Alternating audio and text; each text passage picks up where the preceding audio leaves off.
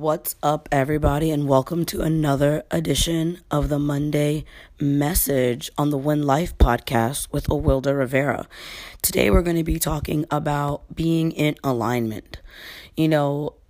You hear a lot of people talking about this, especially if you guys do anything physical, if you're a yoga person, or if you're a dancer, or if you do any acrobatics, or even if you run. You know that your body is supposed to be in a specific alignment so that you don't get injured.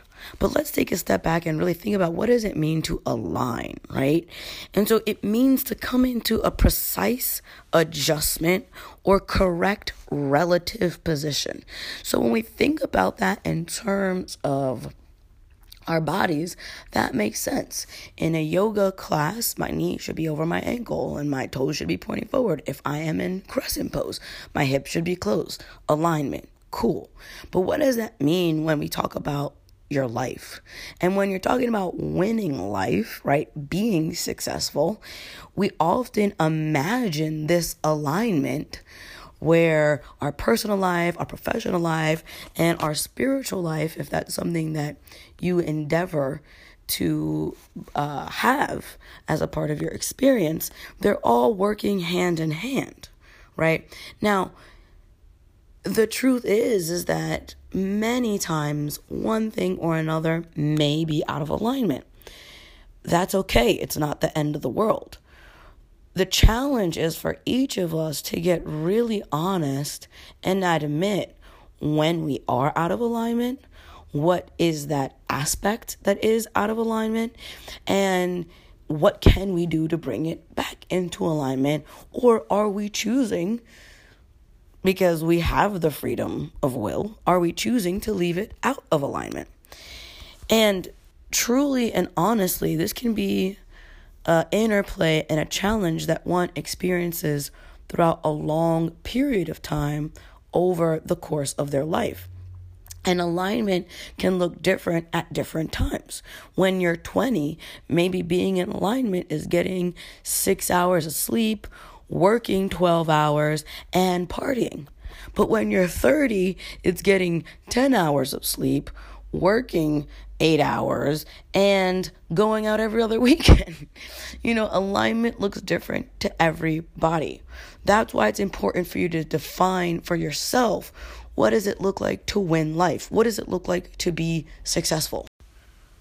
Once you've determined what that looks like, what your idea of success is, what winning life would look like to you, then you can start to reverse engineer that alignment.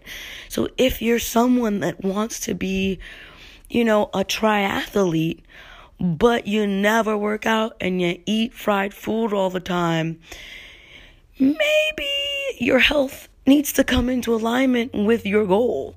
Maybe you need to start eating cauliflower and working out. If you are a secretary and your dream, how you define success is to be, someone that runs their own virtual assistant business, then you need to take some action, right, that's in alignment with that value and that belief that is going to bring you closer to it. You need to start putting yourself out there, meeting people, connecting, developing your brand, your identity, launching, having some side projects, understanding what that industry requires.